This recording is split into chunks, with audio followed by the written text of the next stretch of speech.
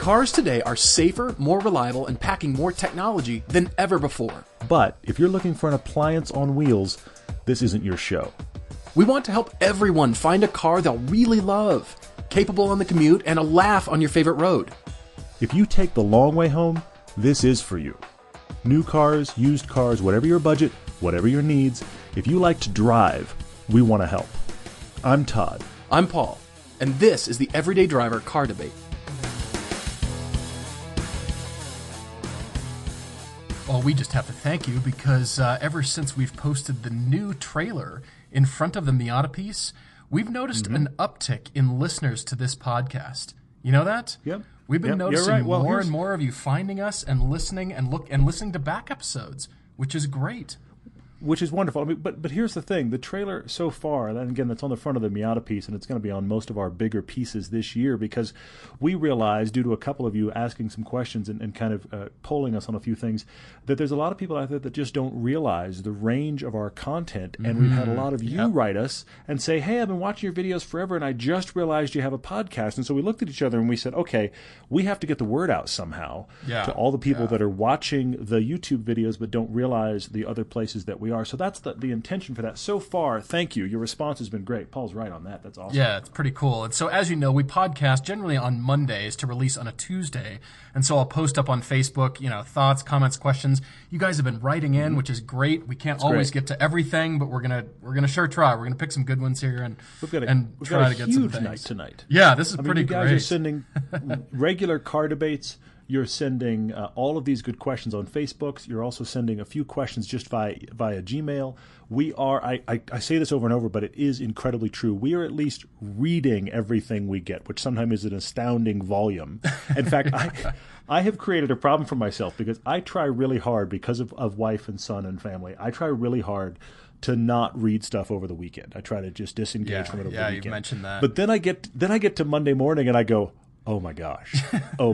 I need like clear the morning just to try to catch up. So we do read it all. So thank you. In fact, and I'm saying this almost out of turn, Paul's going to be mad at me, but we are seriously considering doing maybe a couple of extra podcasts a month, like maybe 2 weeks a month we'll do like a Friday release as well, because we're realizing that the volume from you guys is big enough. We could probably support that. I will acknowledge that's still just in the discussion phases, but I just wanted you to know, acknowledge how many of you are writing in. Thank you. And the fact that we are reading them all and wanting to get to more of them. So maybe we'll do more. We'll see. We're trying. Well, so the takeaway here is please only write to us between 1 and 1:30 p.m. on Wednesdays only on the second third of every month. And Exactly right. Yes. Anyway, no, well, speaking and of our questions, assistant will get back to you is the other part of it. Yeah, exactly. Well, we might give you an automated response. Just kidding. Anyway, we really want to personalize it. So it does take a long time to get through everything because we're here. We're immersed in what you guys are listening to, and we love that you're so engaged. And we've got a couple of guys who very much are engaged writing to us. First of all, Ryan in Canada. Ryan, your email was enormous. Unbelievable. Yes. And the it takeaway almost here, came in 2 emails. Yeah, yeah, it did. It's a little flip book here. The takeaway is Ryan is 30, and he is the youngest member of his senior management team for his company, and really doesn't want to show up as bosses because he's a car enthusiast. This is going to be fun because he's got a great story and great suggestions. Decent budget, yeah. I mean, decent budget. And I actually want to speak. To the perception versus reality part of that car debate when we get there, because I just had an experience personally in the past week that made me kind of appreciate where Ryan is. So I'm looking forward to talking about that for all of those reasons. Keep going. Yeah. Well, we've also got Ashton. I'm not sure where he lives, not sure where he's writing in from. He didn't really say, but he does travel around the East Coast of the United States quite a bit. A lot, yeah. In a current Ford Flex, which I have to laugh, and I just want everybody to know that Todd's wife hates the Ford Flex with such an intensity, I can't even explain it. Like it's to the point where is astounding. I'm worried about teasing her. Like I've teased her a fair amount, and now I'm sort of worried about teasing her too much because she'll. Yeah. I don't know what she'll do.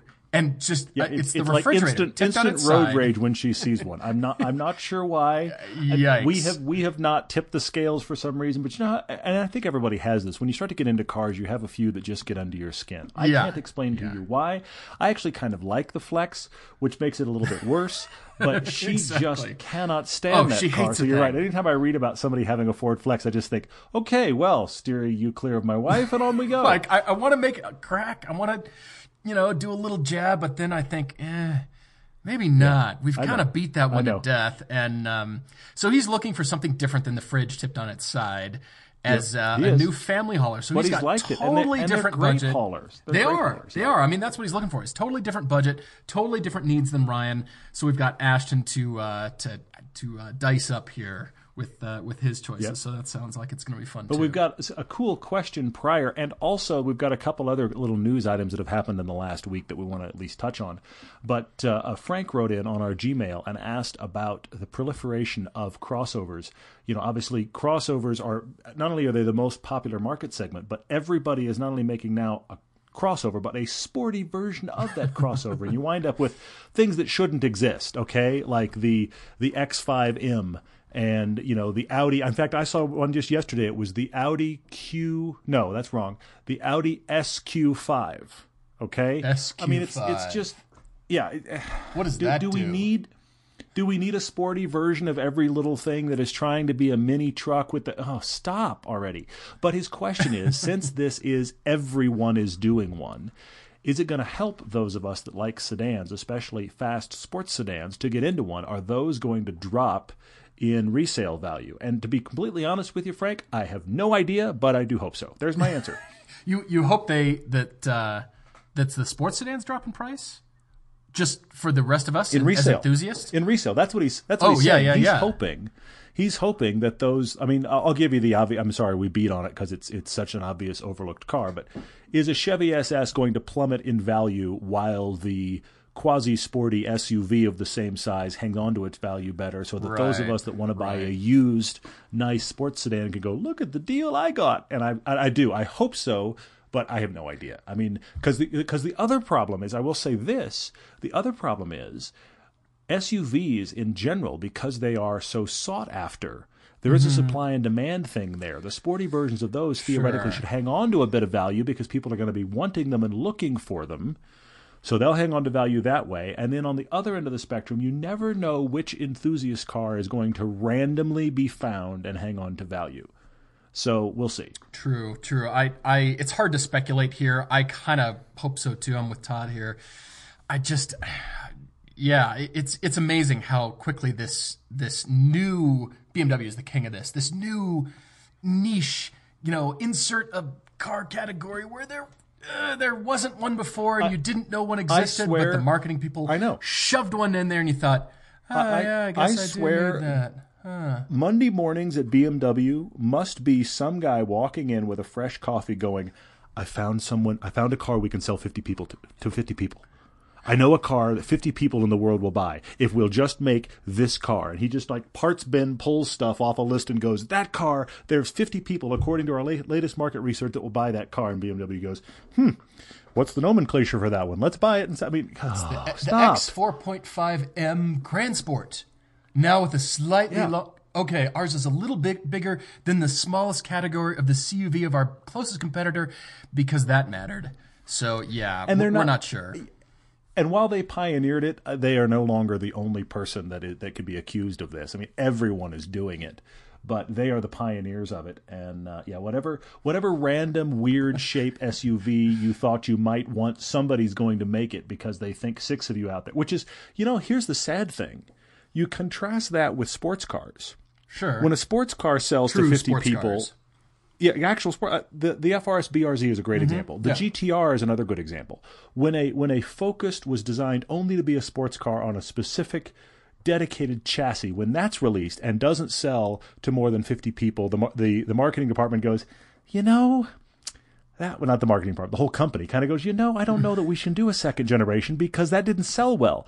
But the GT version of the 5 Series Beamer, that thing we're going to make a revision of because 50 people bought it, but we think 100 people will buy it if we actually revise the tail at the end of the back glass. Really? We hope none of you people listening are marketing people, because I'm sure some people are. But yeah, it seems like marketing drives everything rather than it does true car guys. Because here we've got Scion as the brand that's gone away, and yeah, people just sort of aren't buying the cars. Although I will say, in the case of the FRS, they didn't increase the horsepower, and to their detriment, in my opinion. They should have put that out there. That's my opinion. But at the same time, look at the Z car, for example. Look at the GTR, for that matter, which has increased every single year. There is a finite number of people with actual... I realize all of us as enthusiasts go, I want to buy that sports car. Whenever some new one is released, I want to buy that sports car. But then there's a tiny segment that actually has, A, the cash to do so, and B, the actual timing in their life to actually go buy it. And I submit to you that the reason the FRS and BRZ have not sold better is not because of they didn't bump the horsepower, but because all the people that wanted one new bought one. And now they're still making them, and those guys already have them. And the GTR, every year a little bit better. Yeah. But that's not a high-volume car. It's one of like the lowest-selling cars every year because of what it is. Those guys, that's a niche buyer right there, and those guys will buy it, and everybody else will go, oh, the GTR is awesome, and go buy something else. What to do? Except just hope and pray that cool sports cars are still made, that everybody doesn't decide to just go buy a CUV or SUV or something like that and make them handle better. But truly, sports cars still are cherished in the marketplace for people like you listening. So I'm going to try to segue here. We've got the hatch-sized Focus RS coming, and speaking of the Focus RS, the Ken Block latest, hey, I'm now sponsored by Ford, that dropped in this past week, the new Gymkhana 8. Yeah, Dubai happened to the Gymkhana. Oh my gosh. And Todd and I have decided that all it takes is a gigantic checkbook to throw at Dubai, and you can have anything you want. You can do anything, you can go anywhere, do anything, have anything you want, you can make it happen, unlike the regulated place that is the U.S. for laws. And you and I watched 7 and 8 back to back. 7 was L.A., and of course we've shot it all around L.A. We know how to shoot in L.A. Yep. And we know the difficulties of shooting L.A. So you had 7 and 8 back to back, and it was interesting to me to think about the contrast of it because, L.A. is just a difficult place to shoot, and it's very production savvy. So they want to make sure you have all of your ducks in a row and all of your paperwork, and do you have your insurance, and where are your people that are guarding the set? And I mean, it goes on and on. You wouldn't believe it. Yeah. In a place like Dubai, honestly, from what I understand, there's far less regulations, and I think, like as Paul's saying, I think it's just throw money at the problem. Whereas LA, at some point, your money now runs into the fact that there is a lawyer with a form, and we have to make sure this is done this way. Or a cop on a motorcycle with laws and saying, "Do you have a permit for that?" But he has a form too. He's carrying the form. Of course. Or he can give you the phone number for the person who will give you the form, but they're not actually in the office today. So anyway, they come in on Wednesdays between 1 and 1:30. So that's right around the same time we're accepting emails. Exactly. There's that really right. finite. Yeah. But anyway, so that Dubai thing, if you've not seen it yet, because of course he needs the views, but if you have not seen it yet, go watch that Gymkhana 8. And the funny thing is, Ken Block is based here in Park City. It's one of those small world moments that we laugh about because he's here. We have a lot of common friends, but we've never actually run into him. And we're trying to do so, but it's one of those, you work in these circles in this schedule and we work in an opposite one, but yet how small a world is this? Now, look, we're not claiming we're Ken Block. We don't have a quarter of that viewership. I get it. But come on. We have a well-established YouTube channel, car presence, and so do you. That's a pretty small world. Apparently his kids go to school here in Park City. I mean, apparently his kids are here in Park City somewhere, and his shop is somewhere like 5 minutes from where we live. His shop is exactly between where you and I live. Yeah. I mean, yeah, we pass it anytime we go to the other one's house. It's kind of insane. It's pretty funny. Ken, at some point, hi, we're going to meet you because honestly, if it's going to be a kind of thing where we're going to bump into you when we aren't planning to, because that's the way this town works. But anyway, it'll happen. Well, let's keep rocking towards what I wanted to get to, and that's very quickly. It's the Geneva Motor Show wrap up here, and just some notable cars got dropped. Some interesting, more entry-level cars from Toyota and Audi, but there's a couple that I did want to touch on.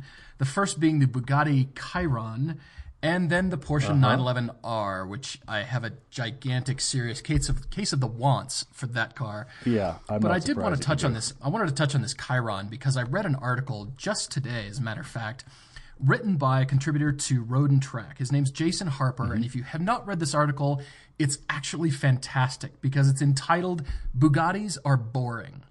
And it really has to do with numbers. I mean, the new car, when the Veyron came out, everybody said, oh, well, how can you top that? I mean, it is all about numbers. The new Chiron is even more so. If you think about it, it's only 3 miles an hour faster than the old car. If Porsche had come out with a model like that, you'd say, really? That's it? But at this level, 3 miles an hour is a lot. So, this car, keep going. This car is all about numbers, including price. It's just... It's such a bragging rights car, whether how much fuel it uses or how much it costs to maintain it, You're absolutely or right. how much it costs or how fast it is. And I decided, you know what? I wonder how many Veyrons are currently for sale. Who goes and buys a used Veyron? Because they're not cheap. Yeah, I found 7 for sale, and I think, okay, so you have that car, and it's fast to do some 0 to 60 runs, and there's not too many places on the planet where you can sustain 260 miles an hour. I mean, maybe the Bonneville Salt Flats an hour from here, but then you've got a salt-encrusted $2 million car. So, what good is it? That's what I'm asking. Honestly, I agree with you. The Chiron is actually even more unusable than the Veyron. Yeah, that's what they've created. It's going to be the better part of $3 million, more than twice the cost of the Veyron. And it is going to be even less usable because it has so much power, so much. I mean, it is. It's literally they went down the spec sheet of their last Veyron and went, check every box that we made it better, check every box that we made it bigger. Okay, let's go. I will say this though about the Chiron. I never liked the look of the Veyron. It never grew on me. I never found it attractive. I just kept thinking, you have bought a multi-million-dollar borderline eyesore. I never got it. I was impressed by the stats, but never got it. I think this Chiron is actually attractive. Oh, yeah, I agree. Ultimately, this is a car that the bragging rights are so high, you're never going to touch any of them. Yeah. So I have to think when you're in a car like that, it has to look great also. In addition to, this has been the problem with the Gumpert, for example. The Gumpert, an amazing car stats-wise, really awful to look at. Not an attractive car. But right. This Chiron here, I think it solves the Veyron's biggest problem, and that is it's just good to look at. Because a car like this, honestly, you aren't going to go out, rent out the Salt Flats or a NASA runway or Aerolessine where they test it. You're not going to hit that top speed. It's never going to happen. So it better be something that when you do drive it around Beverly Hills, which is what's going to happen, that it looks great. Or Dubai. And I also think, I don't know if you noticed... Exactly. I don't know if you noticed this, Paul, and I'm sure you did, actually. I love the number of crescent moon shapes they've used, back to like the old Bugatti Type 57 that has all of those in it. It just it looks like it's got a connection to their heritage. It's even got a crescent moon in the center line of the interior that matches the crescent on the outside. Look, this is all stuff that I've learned to notice just because of hanging out with you, but I love the look of this car. Yeah, I agree. All that to say, as much as we're being contrarians for this car, it exists because mankind can. We can build stuff like this. What is the point of this car other than to torture metal and fabrics and all kinds of materials into this shape and sell it for this astronomical price tag, and 99.9% of the public will never, ever get to taste it or try it or sit in it or drive it. Oh, I would say 99% of the public will never even see one. Maybe not even see one. Yeah. Forget ride-ins or drive. planet. I say see one. Most people will never even get that chance. If your license tag could be long enough, it should just read "because I can." If you can afford this and you can buy it, my next challenge for Bugatti owners is drive them, because of all those 7 that I found for sale, they all had about 2,000 miles on them, pretty much rolling in and out of glass showrooms and garages. And how many of them were really hammered on? Do you see dirt on a Veyron? Will you see dirt on a Chiron? Probably not. Yeah. Fair point. Who really hammers on these cars? It could probably take it just fine. It's probably very well built. But you would hope so. Never be driven as hard as car enthusiasts want them to. So Well, that's my challenge. I mean, I come back to, and I'm sorry to beat on our long-term owner car again, beat the drum for it, but the FRS and the Miatas, 2 cars we've driven recently. One of the main things I like about both those cars is those are cars you can go out. I will be the first in line to say, yes, they're underpowered, but you can go out and use everything that's there tomorrow morning. Mm-hmm. Wherever you are, go out tomorrow morning and use everything that car can do. Find a road and you can do it. And I'm going to look that far.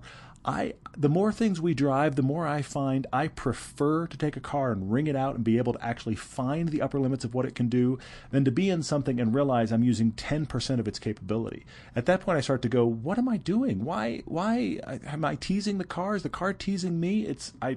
I'm becoming a little biased in that regard. But I hear you. I mean, wow, you're you. right. The Chiron is like an Apollo 11 moment. I mean, we're going to go to the moon. We're not sure why, but let's go to the moon. I mean, we can. I mean, so the conclusion here is that I really want a Chiron mainly just because the tires cost $42,000 per set. That's really the only reason I want it. So there you go. But the car I want those more. From Tire Rack. Yeah, exactly. Yeah, Tire Rack coming right up. I'm not even sure where to source those. But the car I want even more is this 911R that debuted at the Geneva Motor Show. I am pretty much about to hurt myself. I want this car so badly. Have you read the specs about this car? I wish I was surprised. I'm going to talk about how surprised I am right now. You ready? Here I go. Yeah. If you have not seen or heard of this 911R, I'll just give you a quick taste. Mm-hmm. It's the GT3 motor with a manual transmission. The end. It is a driver purist. It's brought back. I mean, they listen to everybody. I'm thrilled. They're 190,000 euros, and I really want one. Do I need one? No. But I need one. Well, yeah. I need one. I mean, it's everything that's great about the new GT3 combined with everything that was great about the old GT3. It's like a merging of the two. Yeah, I could see that. Fantastic. Yeah, really cool. I mean, not anything close to an everyday driver car, but, in our world, but at the same time, wow. I mean, this is really, and what's, I will say this, we were just talking about Bugattis. They do 8,000 different special edition variations, and it's just in order to sell you the one-off car that nobody else can get. Porsche does a great job when they make a special edition car. Their GTS models are a great example. But this car, this 911R, is a great example where they spec something out and they use their own spec sheet and they make a car that is spec'd better than you thought possible, and then they offer it for sale. Yeah, they do that very well, and this 911R is a great one. I do agree with that. You're going to have to saw off your left arm and trade that in just to afford one, and then you can't properly drive it, but Exactly, because then you still get a shift. But anyway, moving on. But, all right. Well, I guess we should jump into some car debates here. And we should. Yeah. Like I told you at the top of the podcast here, I'm really intrigued with Ryan's email here. He's up in Canada, and he has been listening. He actually found us through the FT86 Club forums, speaking of that long-term car. I mean, look how much traction, how widespread that thing's gotten. I really love that. So he found us there, and he is really intrigued about a next car. And like I said, the big conclusion, the big takeaway for Ryan is that he is 30. He is the youngest member of his senior management team at the company he works for, and he's kind of worried about showing up his bosses. I want to get there, but that's as you listen to his story, as you listen to what he's interested in, sort of keep that in the back of your mind. I say that up front because I wanted our listeners to know where we're going with this, because that's sort of like the surprise. Here's where we're going with things. But I want everybody to hear his story here. But I want to land one more part of that, and that is he works for a conservative company.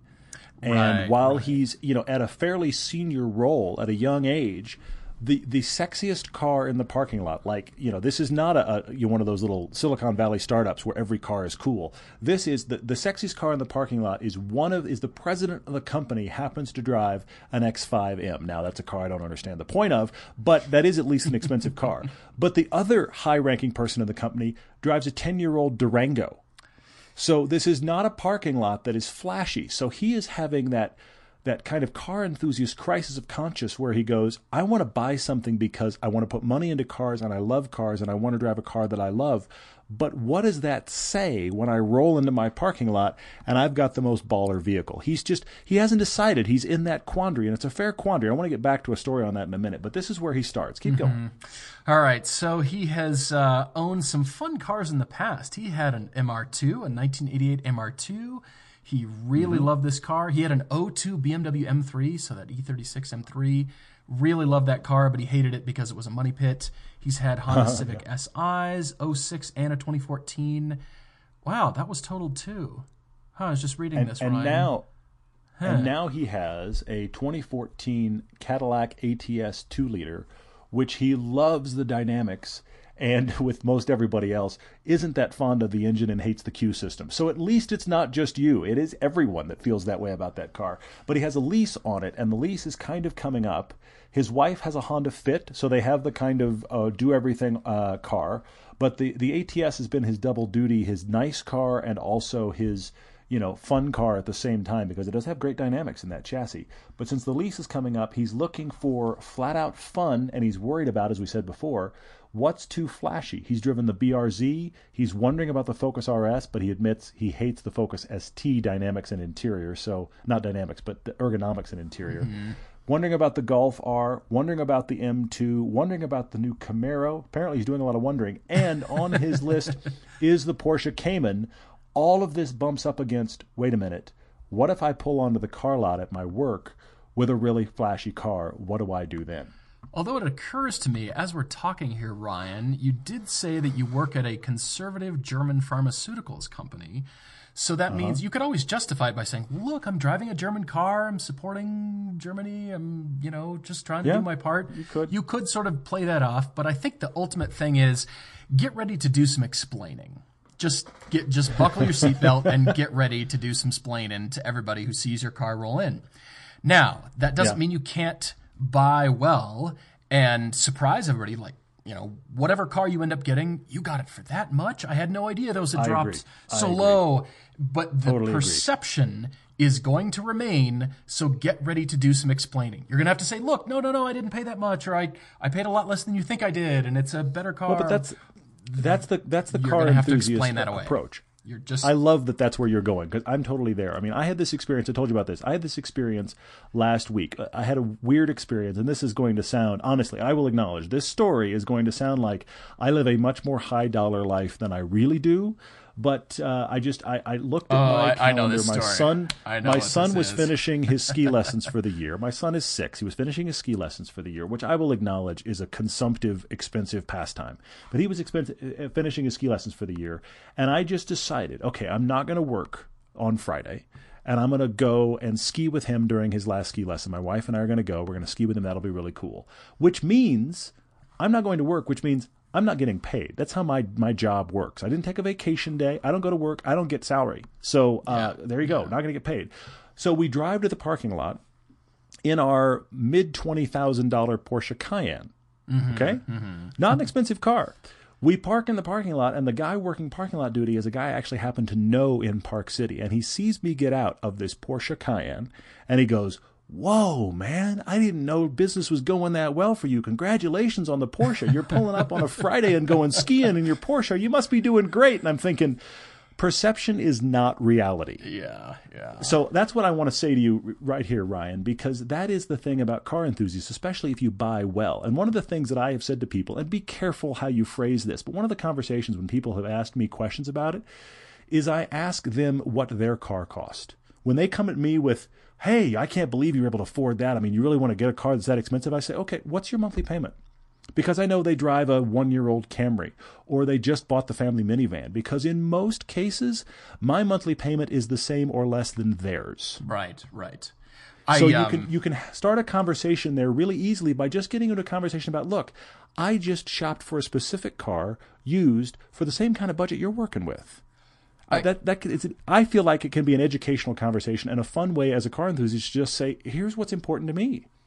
Yes, I am a little tiny bit concerned because I love that story. And you know how I just said that you should buy well? I might contradict myself as I keep talking here.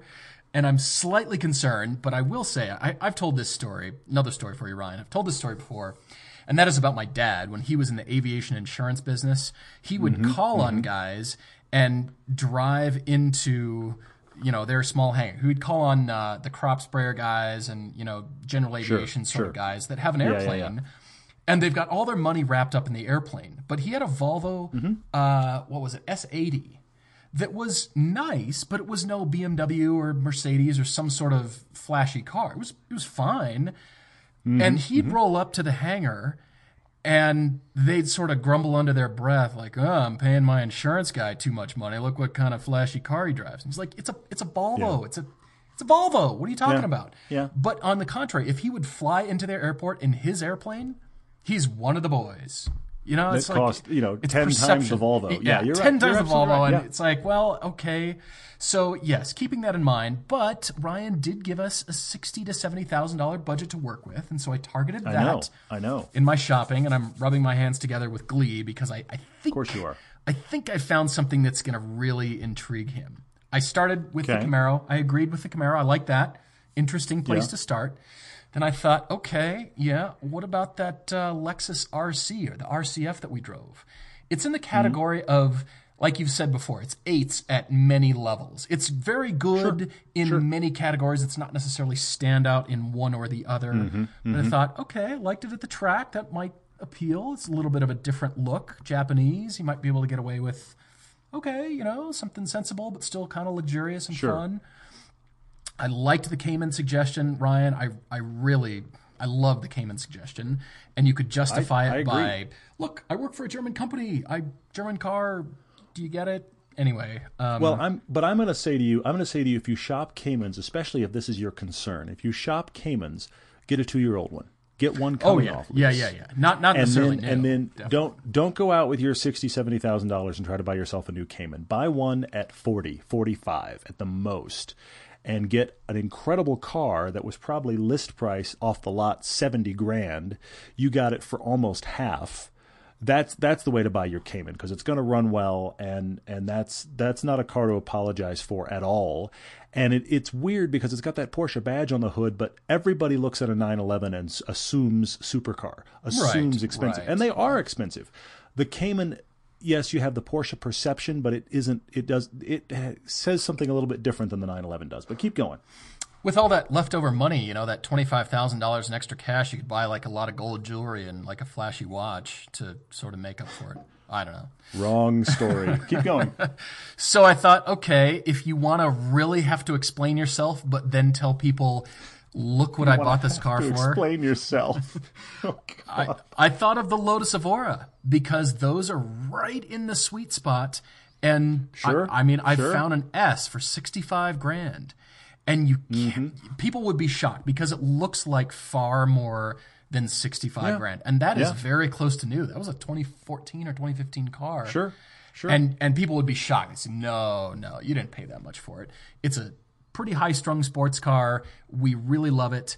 But then that brought me to this, which I'm excited about. I'm excited. Okay. It's a bit on the flashy side, but if you get a 2-year-old used one of these, you could find your sweet spot of all the things that you're looking for, because the Camaro was, not that great visibility. It was okay in some areas, not great in others. The BRZ wasn't powerful enough. The BMW scared him because of repair costs. I mean, he's got his list of pros and cons here. Keep going. Focus RS being like, it's great and all, but it's a little plasticky and, interior. So where'd you land? Looking for where on earth did you land? Sports car-y, hot. It makes a statement, but it's not too over the top. And that is a Jaguar F-Type Coupe. The F-Type S, if you want the V8.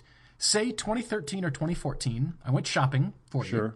Sure. And I found it in the $65,000 to $70,000 price range. I mean, that's pushing it. It's not buy a 911 for $45,50. It's not. But it is a statement. I don't know. I could be wrong. I could be wrong here about the making a statement part, because if you roll up in that, people are going to, wow. But it's not $100,000. You didn't go nuts. And my very big caveat, Ryan, for you is Yeah, the executives of your company drive lesser cars, I suppose. But what do they put their money into? Are they into vacations? Are they into travel? Or everybody has a money pit. They have their hole down which to Everybody pour has a money. money pit. You're absolutely Do they right. have a boat? Do they go right. sailing? Do they own a private jet and they just drive a dumpy Durango? So you could say, well, look, It's there somewhere. My proclivity is cars. I love cars. you're right. I You're put my absolutely right. money into cars, and that's my thing. My favorite part. My favorite part about this. You and I have so tipped our hand here because poor Ryan comes to us and goes, "Guys, I'm really worried about what people are going to say if I drive a flashy car." And our universal answer is, Ryan, go buy a flashy car. I love that we've just kind of done a middle finger of suggestion to anybody around Ryan who would question. But I honestly am going to stay there because people's perception of cars, and I realize this the more things I drive and I own, people's perception of cars, there's no way to get ahead of it. No. You never know what somebody's going to know about a car or assume about a car. So you've got to buy the stuff that you know and you love, and then you have to educate when you bump into it because it's just. And I told my wife, honestly, when we bought our Cayenne, I said, honey, we live in Park City, Utah, and you now drive a Porsche. Be nice. Be nice. Because people are not going to know that this is a $25,000 car. They're going to assume there is a snotty, well taken care of woman. And my wife works hard. She has a couple of jobs. Yeah, she does. Okay? So she's hardworking. I'm hardworking. We are not rich. We just aren't. But driving that nice Cayenne around, it was like, people are going to assume you're just this well-taken-care-of bitch. I'm sorry, they're going to think that. So just be nice in your Porsche. And she kind of looked at me initially, and then she's realized, no, that's a thing. So you can't get ahead of people's perception. Yeah. And so you have to buy the stuff you love and then educate as necessary. And then I'm going to say to you a couple things, though. I love that we're just saying to Ryan, go buy the flashy car. Go buy the flashy car. But the other thing he says is they're about to pay off the Honda Fit for his wife. She'd kind of like something a little nicer. And he's got his debate of he's got 60 to 70 grand right now. If they got rid of the Fit and they both got cars, they would have maybe as much as 80 grand to spend. So I went shopping that way. Oh, for two cars. And here's my thought. Let's trade the whole family out. Honestly, let's trade the whole family out. Hey. And I do think the Cayman is the answer for you, Ryan. You already like it. It's going to do all the things dynamic, but it's not. I mean, it doesn't look quite as hyper exotic as the Evora, which I love that suggestion, by the way. But I think the Cayman is a really nice sweet spot car, especially because you're already interested. But I think you spend 40, maybe 45 on that car, and then go shopping for your wife. And maybe that's a different car debate. Find her something. But I'm going to say Chevy SS because you've said your wife really likes manual transmission cars and she wants something that's kind of nice. There's a car that flies under the radar. We keep recommending it. We should be sponsored by Chevy, for God's sake, we can sell them as anyway. But Chevy SS is an idea in that regard. But you could get her a decent sedan. And I think you upgrade both, but don't buy new on either one, and you could trade your whole garage out. That's where I land. And you could do burnouts every Saturday morning. I mean, you and she could go to breakfast and just light it up. Saturday morning burnouts. All right, light it up, baby. Let's go to breakfast. I mean, Saturday I agree. morning figure 11s. I love that. Why is the road in front of your house just really scarred and all tarred up? No idea. Those teenage hooligans.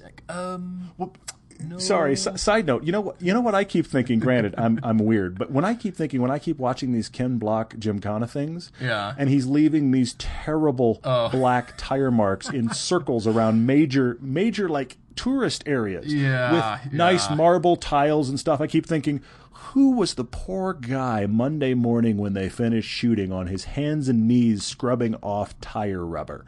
I have that thought when I watch this. I also, when I watch them, have the realization where I joke with you about it. I'm like, oh, this was first take, because he'll come through some square and there's no tire marks yet, and he'll leave tire marks the first time and leave. He'll go through another square where it's been done 15 times already. There's this huge black circle around a fountain that a week ago is pristine. He's coming in, and the one we used was take 15, and now we're out. But I think of the guy, how do you clean that up?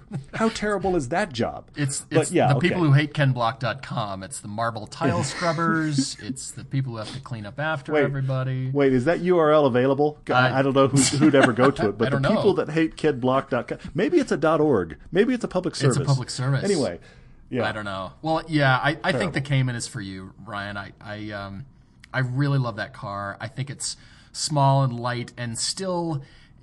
I don't think you'd get too much of a second glance. I had to suggest the Jag because it's out there. Go drive it. I do like the Jag. But I'm leaning towards the Cayman too. So no matter what, Ryan, we're saying go get a flashy car and explain yourself when necessary. Which I think that's hysterically bad advice, but it's what we're going to stand on because that's who we are. Wow. All right. Well, since we've beat that one, thanks, Ryan, for writing in. And we will switch to Ashton, who has entirely different needs.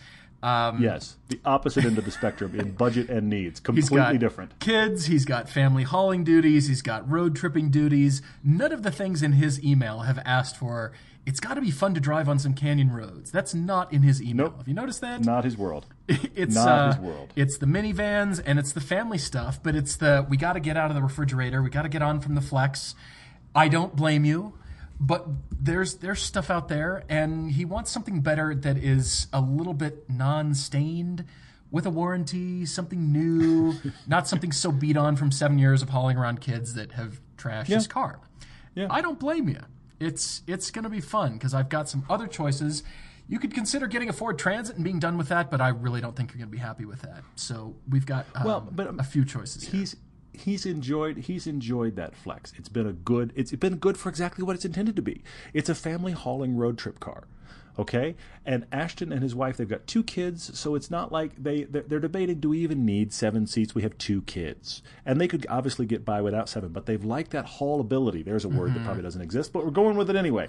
But along the way in here, his wife had a Camry that she sold because she got her eye on a Honda Cross Tour. And I laugh because he writes in here how baffled he is that she bought a Cross Tour and loves it so much. And I have to say, and I can't explain this to you, everyone I know that has a Cross Tour that saw one said, I must have that, and then bought it, they're all women.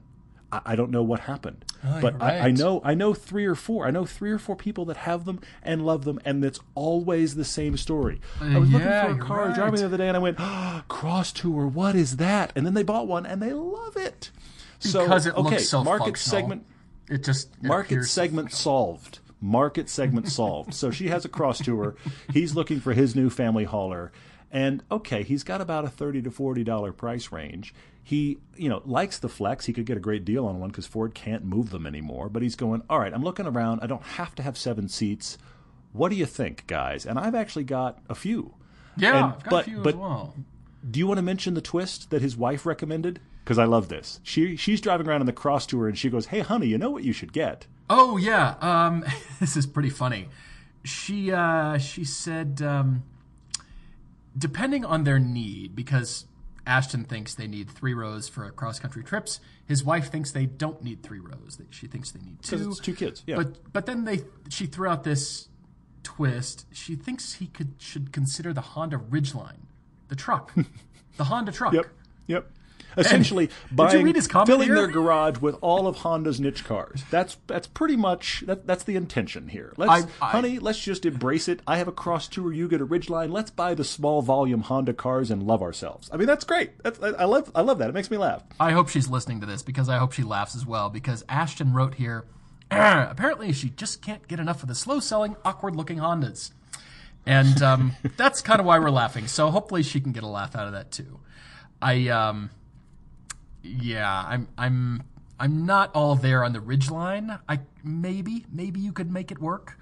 The new 2017. I went looking, actually. They're not selling the Ridgeline for 2016 anymore because they're waiting for that 2017 to drop, and they are entirely different styling. They've gone away from the monolith kind of slab-sided look. It's less of a box than it was. I agree with that. It was very much a 3. Talk about 3-box design. There's something you can look up about now car design. Less boxy. 3-box design. That is absolutely 3-box design. That's our selling point. Marketing people take note. Our boxy pickup truck is less boxy than before. It has a line on it. Anyway. Yeah. It has a line down the side. With a single curve. Yes. Anyway. But you know what? I'm going to stop you on the Ridgeline for a second, though, because the thing about the Ridgeline, and I'm going to bring up another one as a result of that, there's nothing wrong with the Ridgeline. In fact, it's one of those cars that I don't understand why it doesn't sell well. Because they sat down at Honda and clearly went, what's great about a pickup?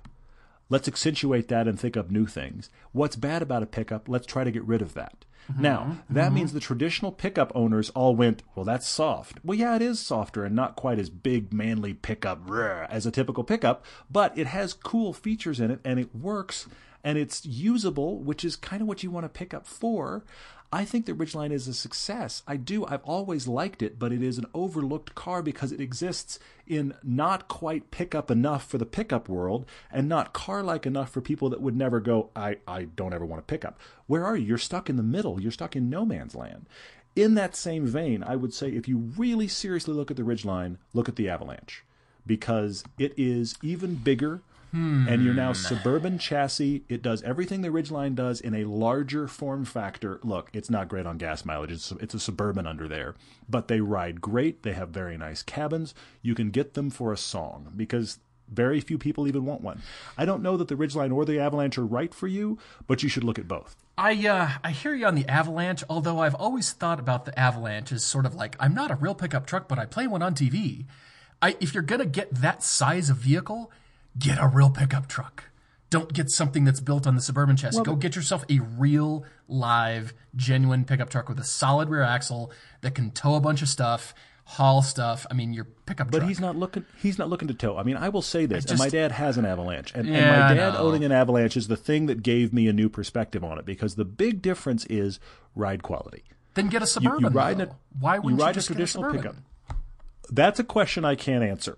At that point, cause my dad got an Avalanche because he has some land and he wanted to have something to throw stuff in the back, but he wanted really great ride quality. And if you do need kind of a throw around bed, then the Avalanche does solve that, which is what the Ridgeline's trying to do. But ride quality wise, it kicks pickups in the teeth because it ultimately is a Suburban in ride quality. It's a Suburban with weird animal. Less Suburban-y. They chopped it's a Suburban with less people movement. You're right, but if that works for your life, and my dad is very much a niche buyer, if it works for your life, then it's great. But I think if you look at the Ridgeline, you got to look at that car. I still don't know that either one of those is the right one for Ashton. Yeah, I don't see it either, Ashton. I mean, because most of your email here is writing about road trips: New Orleans, Traverse City, Nags Head, North Carolina, Gulf Coast of Florida. I mean, it sounds like you're on the East Coast and doing a lot of road tripping. I suppose you could make that work, but I don't think that anybody's going to say, yeah, road trip with the kids and a bunch of stuff. A Ridgeline? What? Why? What? I don't get it. So maybe, but I'm coming back to the CUVs, the SUVs, those niche vehicles that are ever so increasingly popular. I like that you suggested that new Pacifica, but I didn't even go down that road. I went to some other choices, and I'll just tell you some of these. I started, if you don't do the 3-row thing, if your wife wins and you don't do the 3 rows, I thought of the XC60, the Volvo XC60. It's smaller. Funny. And I thought of that because he loves this newly redesigned Mazda CX-9, which is actually a bit bigger than the Volvo, but he's kind of eyeballing that. Yeah, and it's so funny. Nobody ever comes to us without having some sort of, I'm really eyeballing this new thing over here that I don't know anything about. Yeah. And that's definitely the CX-9. You've got to go drive it. You've got to at least establish a baseline. If you like it, you might love it and then go buy it. But I thought, all right, XC60, those are really great interiors. They're a little bit smaller, could work for your needs, but the 3 rows, there's some other choices here. And so then I kept thinking. I love that you went XC60, and here's why. Because the first thing I thought of for Ashton was the XC90. That was the first thing that came to my mind. It was the perfect upgrade from where he's been. Now, of course, it's still 3 rows. You don't have to use them, obviously. You can fold the back one down, but it's still 3 rows, but not quite as cavernous, not quite as box-like as that Flex. The problem is those start at just over 40. So if he's really in the $30,000 to $40,000 range, if that's really his budget, and that's the tops, then the XC90 is just above the range, which brought me to the XC60 because I prefer the 90.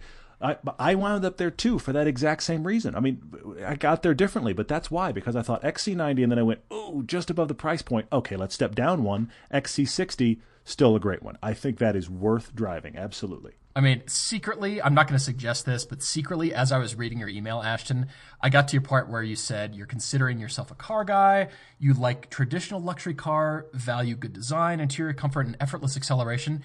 And you know what I thought of is the Tesla Model S. You need stuff for kids. It's well packaged, well designed. And then I kept reading. I got to your $30,000 to $40,000 price range. I went, dang it. Yeah, but that's secretly, yep. Tesla Model S is what I thought for you, but I'm not going to suggest Well, that. and of course, I thought of Tesla Model X too, which we're about to have a video for. In fact, it's coming in the next week. And but of course, funny. that's 4 times your budget. Yeah, exactly. So, oops, that's not in there. I think XC60 is my favorite. I'm going to throw out one more though, because I feel like I have to. I think I know what it is. You could get a used Cayenne if you want to go with a totally different world that kind of touches the world of I'm a car enthusiast, but yet is a usable vehicle. You can get a used Cayenne for your budget and get a nice one. I think the XC60 is a better choice personally, but for your situation. But I think that the Cayenne is worth going and driving because I think you may be surprised. I could get one. I would like this. This is cool. I think it's worth driving. I guess I didn't see that because I thought of the car that you owned and traded in on the Cayenne, the GMC Acadia. I thought you could talk a little bit about how usable that is. I mean, it's not an enthusiast car. We know this. But here's the thing, though. But I thought it's the Acadia. GM. Todd can talk about that all day long. It's the GM version of the Flex, though. And I would like to get Ashton into a little bit more dynamic and interesting and possibly luxurious / sexy driving experience than he's had in the Flex. The Flex and the Acadia, honestly, it's literally, which one do you prefer? They both are good for the same reasons, but neither of them are cars I would consider luxurious or dynamic. So I'm hoping to get Ashton into something that is more of both, which is why I don't like the Ridgeline or the Avalanche that much, which leads me to XC60 or used Cayenne. Okay, I can see that. Although the Cayenne, I mean, it's not, he's saying close to new or maybe a couple years old. I mean, I'm thinking to go fit that price range, you might have to go a few years back. But still, it's a Porsche Cayenne. I mean, you can't, hard to go wrong. But XC60, brand new, hello, duh. Yeah, exactly. Ashton, just a couple more for you before we let you go, and that is, let's see here, the Hyundai Santa Fe caught my eye, and that's because it's such a reasonable car. It's reasonable in every category. And you might, this Mazda CX-9 suggestion made me think, who else makes something like that? Hyundai does. But mainly I landed on this Honda Pilot, this 2016 Honda Pilot, completely redesigned, doesn't look anything like its predecessor. And it's actually kind of growing on me from a feature perspective. And we've kind of liked the solitude and the respite that Honda Odyssey shoot vehicle provided us. It was just sort of this getaway, and I thought, maybe a Pilot could be that too. So I don't know. The Pilot's got to be looked at because look, the CX-9 from Mazda, the Ford Flex, the Acadia, the Pilot. We're running through everybody's version in this category. And there is a debate here at some point of which one is the one that meets your needs best. But I just like the curveballs here. That's why the Volvo and the Porsche strike me, because it's you get into, that was the thing that we had buying the Acadia and going into the Cayenne. Sorry, is that we had an Acadia and it was great. Get a Cayman, Ashton. It did exactly. It did everything we needed. But my wife, and I've told this story before, but I still laugh about it. I mean, I had a total idiot male moment. She came to me one day and she went, that show you do about driving a car you really like? And I went, yeah. And she said, I don't like my car. I don't like driving my car. It works, but I don't like it. At which point I realized, here's me painted entirely into a corner. So we went searching for something she would enjoy driving, and that was the difference. So there's nothing wrong with the new Pilot or the Acadia or the CX-9. I mean, I actually like almost everything Mazda's doing right now. I just want to get you into something that you're a little more excited about. Sure. Well, heck, for that matter, you could look at the Acura MDX. I don't know how much those are. But anyway, I'm thinking in the 3-row category just because we had to put something out there. I mean, the Cayenne is not a 3-row car, just like the XC60 is. If you could downsize not downsize, but just sort of make it happen, I think you'll like the driving experience better of a not 3-row car. But if you just have to have it, all these other suggestions that we're talking about, I think should fit. And you're just going to have to see what kind of deal you'll get. Go drive them. They're getting better. They're not enthusiast cars, but they're getting better. They aren't. They're usable. Figure out which one fits you. They're great at that. And what you like. So, wow, look at this. We're rivaling some of our longest podcasts ever. Yeah, this is a podcast that's going to log in at 3 hours, so if you aren't seated yet, you might want to be. Yeah, We're just getting started. We're only getting started. No, actually, that's not true.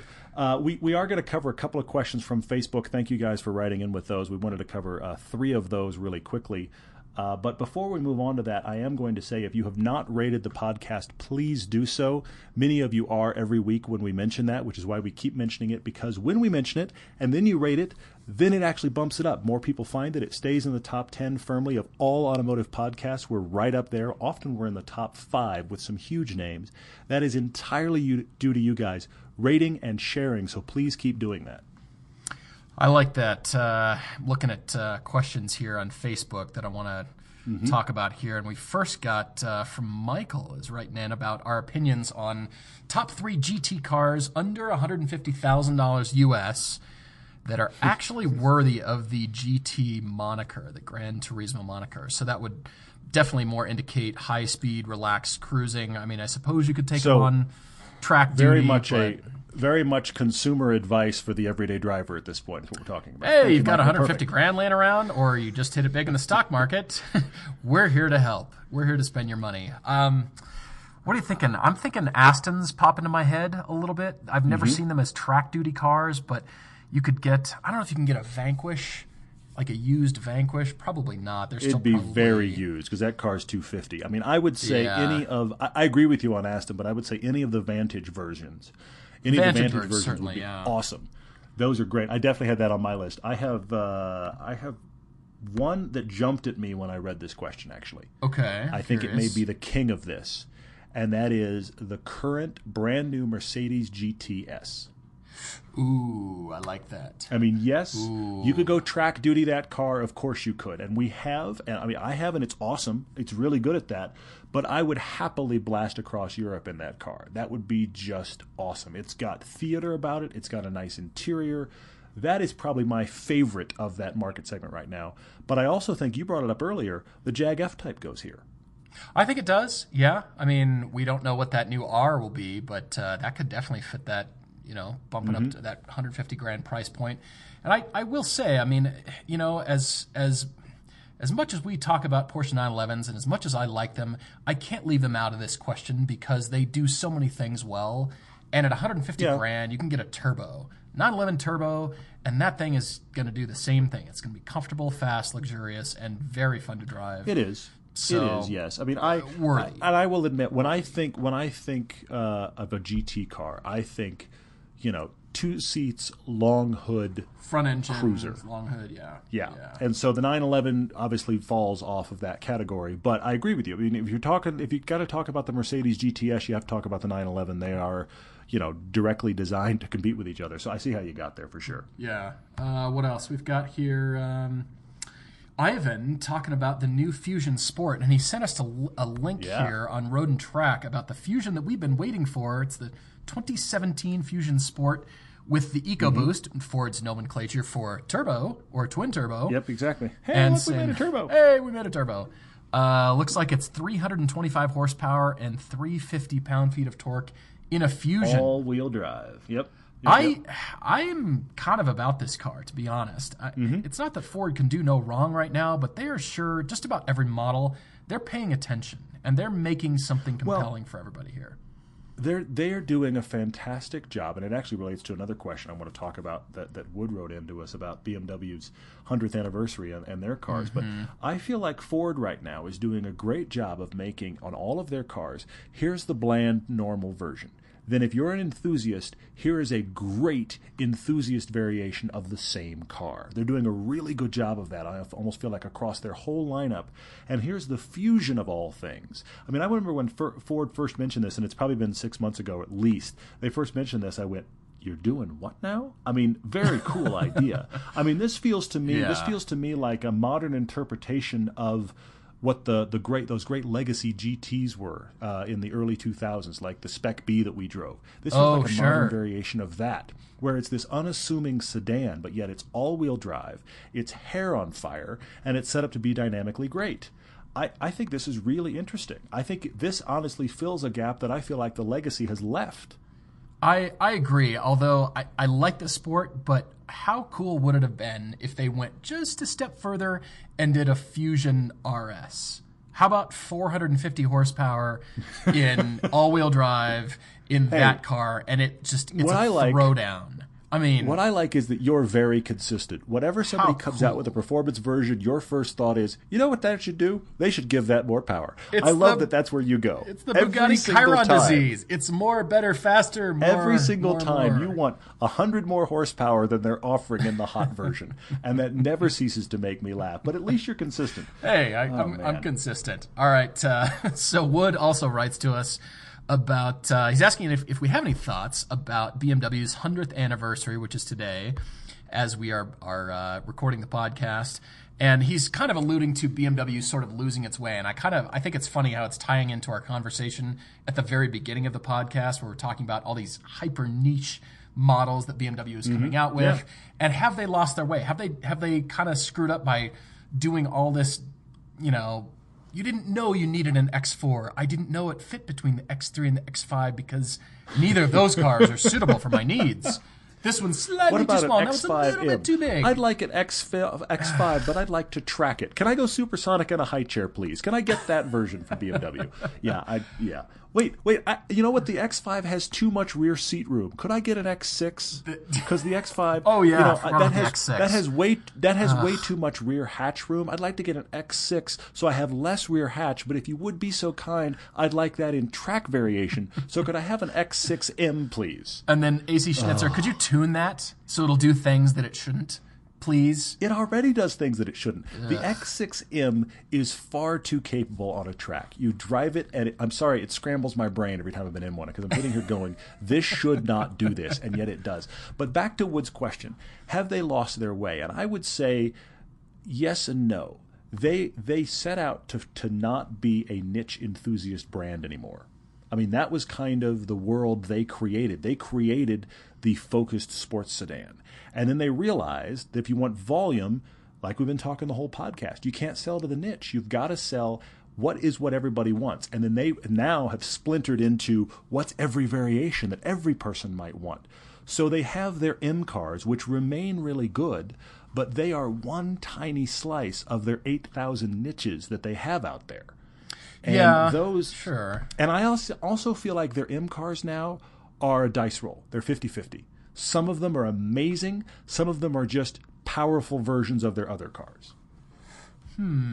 Okay, I can see that. I'm going to say no, they haven't lost their way. They've sort of proliferated over here with letting too many, college grad marketing people sort of take control of their X division, whatever that means. But the M cars, I keep coming back to the M cars and technology. So BMW is far smaller as a company than Mercedes. We talk about BMW, Mercedes as these big giants. Mercedes is astronomically bigger than BMW. They dwarf BMW. Huge. You're absolutely right. BMW, in comparison, they are fairly small, and they're one of the last independents, if you think about it.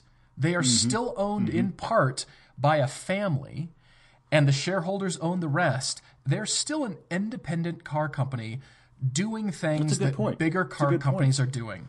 So they've got the BMW Gina concept from a few years ago, and then the one that they just came out with recently with all this interesting ideas, all these interesting technologies for their 100th anniversary has got me really intrigued, but they're not ignoring the performance and the enthusiasts with the M3. What car do we compare just about everything to? It's the 3 Series. You don't screw up over time by not having that as the benchmark for every category. So I will say no, even though, there's all these kind of other weird things, and the i8 is pushing it. I want to see them push into technology more, but it's coming. Yeah. They still have an enthusiast base, but they've got all these concept cars that are, wow, Mercedes isn't doing that. Porsche isn't even doing that. That's very intriguing. Yeah. And plus, they're still independent. So I will say no. Okay, interesting. All right. Well, thank you guys for joining us for more than an hour of podcast madness. We really are wrapping up, thankfully, finally. And you're probably going, I have to get into work. My commute's been over for 20 minutes. Yeah, right. Anyway, but we are here for video. Remember, we have videos as fast as we can. We shoot to have one out every Thursday. This calendar year will probably be about 3 Thursdays of the month. So we'll miss probably maybe 1 week a month. But we are pushing out videos as fast as we can. We have our Model X very intensive 20-minute discussion on the Model X review. That is coming up soon. Plus, we have that 2 Jeeps comparison that we shot. We also have some Audi sedans in the can. We've got some new shoots coming up. This week, we are actually tuning the FRS, and that video is coming. So lots of madness on the way. Thanks for being with us for all of those. Yeah, sure. Appreciate it. And let us know what you think about the extra podcast. We're really considering this and being able to tackle more of your questions since all of the robots are reading all your questions anyway. Just kidding. Anyway. Yes, exactly. Thank you for listening. Thank you for watching. Talk to you next week.